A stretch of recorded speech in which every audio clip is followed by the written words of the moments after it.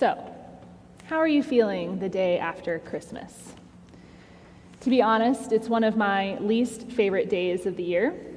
We've spent all of this time and energy leading up to Christmas, and then on December 26th, whoosh, it's like it's all gone. No more Christmas music on the radio, no more Christmas specials or Hallmark movies flooding the airways on TV.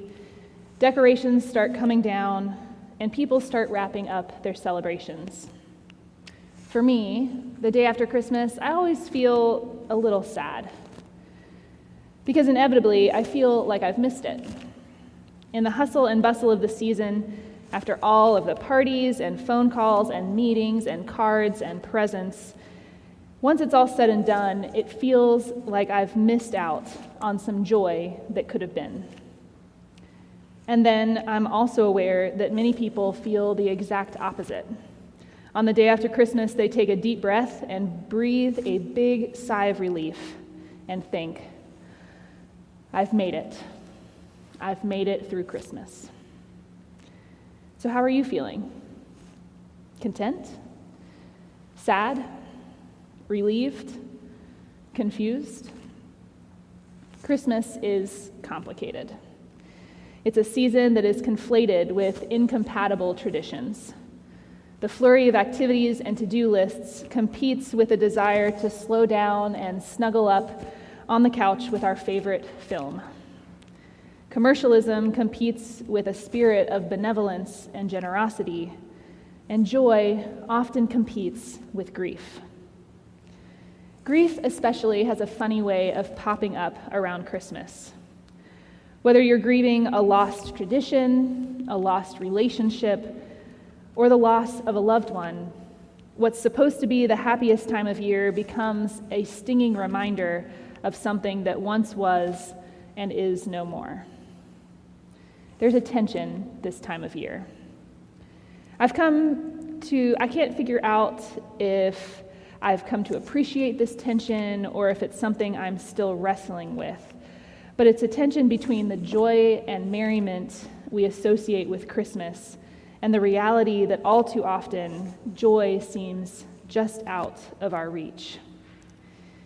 I will say that one of my favorite songs is in fact my favorite because it captures this tension in a way that I think is just beautiful. The song is Have Yourself a Merry Little Christmas.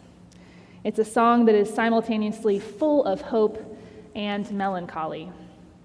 It embraces the tension of the season in a way that I've yet to find in another Christmas song. The history behind this piece makes it all the more interesting. The song was originally written by Hugh Martin and Ralph Blane in 1943 for the musical Meet Me in St. Louis. Now, I wouldn't call the song upbeat to begin with, but the original draft was actually rejected by Judy Garland because it was too depressing. Martin was asked to modify the lyrics, so the familiar line, "Let your heart be light, next year all our troubles will be out of sight," was originally, "It may be your last, next year we may all be living in the past." Later, when Frank Sinatra was set to record the song, he asked Martin to jolly up another line. "Until then, we'll have to muddle through somehow," became "Hang a shining star upon the highest bough." Martin was at first reluctant to change the lyrics, defending the original composition. But after the revision request from Judy Garland, the producers encouraged him to comply, saying, "It's a sad scene, but we want sort of an upbeat song, which will make it even sadder if she's smiling through her tears." So what are we trying to do here? Are we embracing the sadness? Are we masking the sadness with jolly, hopeful words? Are we provoking genuine emotion? Whatever their aim, it worked. The song became a hit, and when Garland sings that song in Meet Me in St. Louis, it is full of emotion and tension. The words convey hope and contentment, but the tone and melody embody a somber, reflective reality. Tension. The song eventually became a favorite of troops serving in World War II. Many moved to tears when it was performed by Garland at the Hollywood Canteen. It has since been covered by countless artists and used in numerous Christmas movies, often as a means of punctuating moments of sadness or even violence in the holiday season. And it resonates. It resonates with the reality of the season and has among multiple generations. There are plenty of songs that we can enjoy that remind us of the celebration and hope of Christmas. But Have Yourself a Merry Little Christmas is special because it portrays the tension that inevitably exists when hope and joy seem just out of reach. There's a tendency, I think, to try and quell negative or sad feelings around the holidays. Just as Have Yourself a Merry Little Christmas had to be made less depressing, we can get caught up in the need to force joy on ourselves and on others. That ultimately serves no greater good. And really, if we look closely at Scripture, we see that Christ's story wasn't without tension either. In order to experience the true hope and joy that Christ brings through his presence on earth, it helps to embrace the tension that came with the reality of his coming. Now, we could talk about the tension that existed around Jesus' birth because there was plenty, but in our scripture passage today, we've made a chronological leap from the Nativity to the end of Jesus' ministry in the Gospel of John. In chapter 14, we find Jesus giving his farewell address to the disciples on the night of the Last Supper. It's an awkward and heart-wrenching moment as the disciples come to terms with the fact that Jesus is going to leave them. On top of that, they can't understand how his death could be anything but tragic proof that he was not actually the Son of God or Messiah. How can Jesus allow this to happen? How can he just abandon them after all they've been through? What are they going to do? Jesus is addressing the disciples in a time of grief, confusion, and despair. He's also grappling with his own feelings that surely accompanied his impending crucifixion and death. It's a dialogue of tension between the reality of the moment and the good news that Jesus is attempting to convey. In this moment of tension, Jesus offers two key things: comfort and peace. Jesus promises that he will not leave the disciples orphaned. He goes on to explain that another advocate, another companion, the Holy Spirit, will be given to them.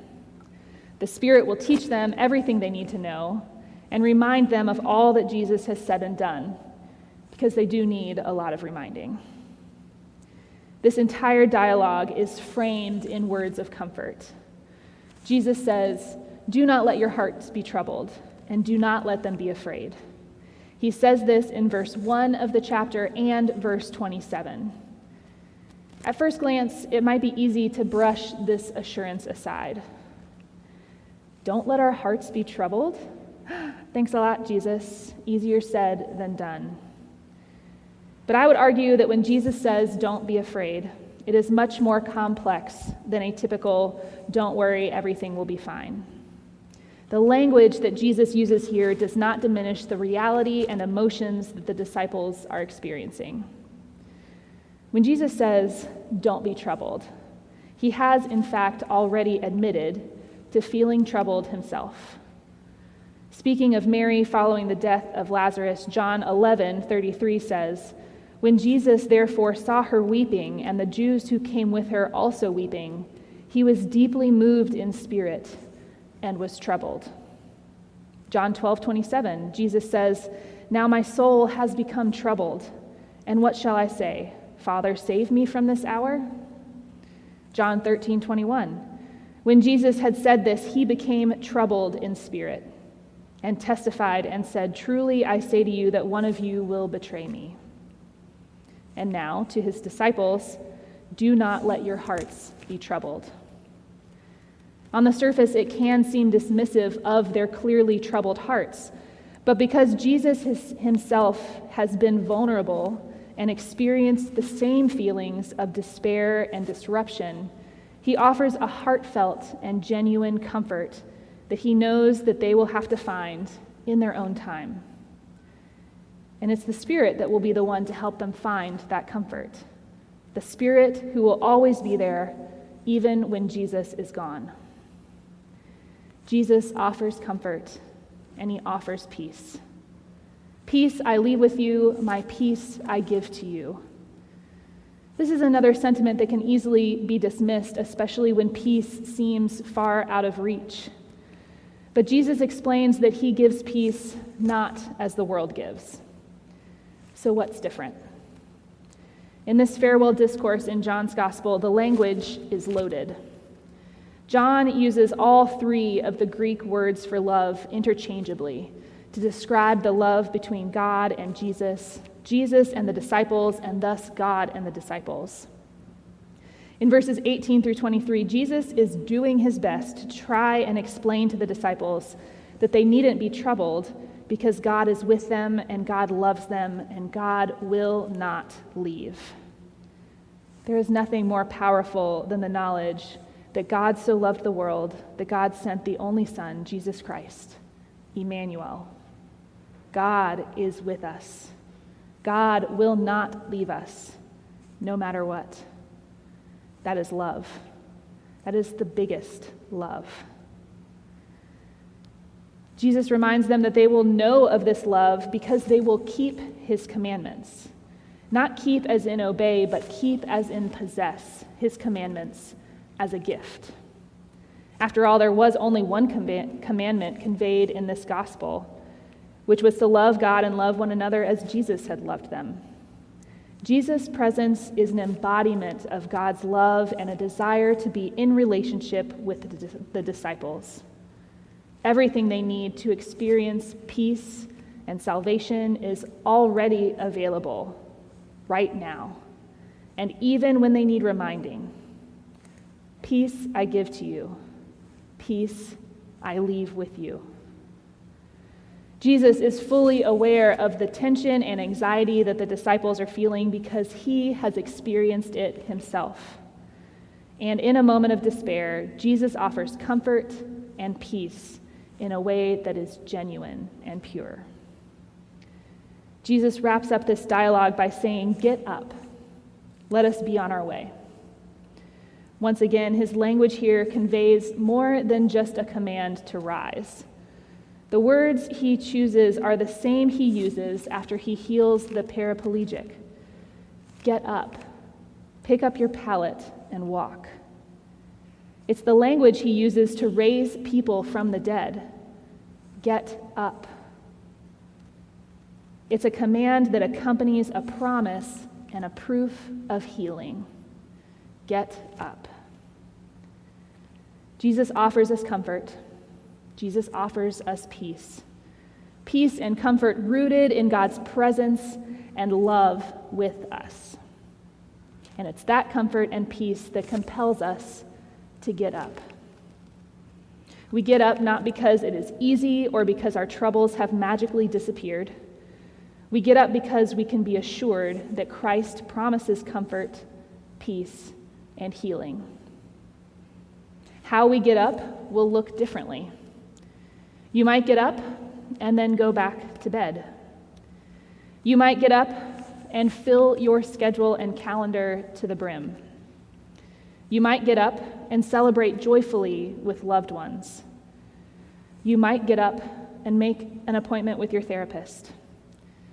You might get up and play. You might get up and grieve. Alone, with your people, solitary or socially, God is there. When we are troubled, when we are coping with anxiety, when we are navigating ourselves through times of grief, we all get up differently, and Christ promises to be there with us. Peace looks different for all of us, and it comes with tension. Tension between the joy and hope that we seek and the lived realities we navigate. And that's okay. Jesus knows what it's like. all of it, the joy and the troubles. We can rest in the peace that he gives, knowing our Emmanuel. God is with us always. Amen.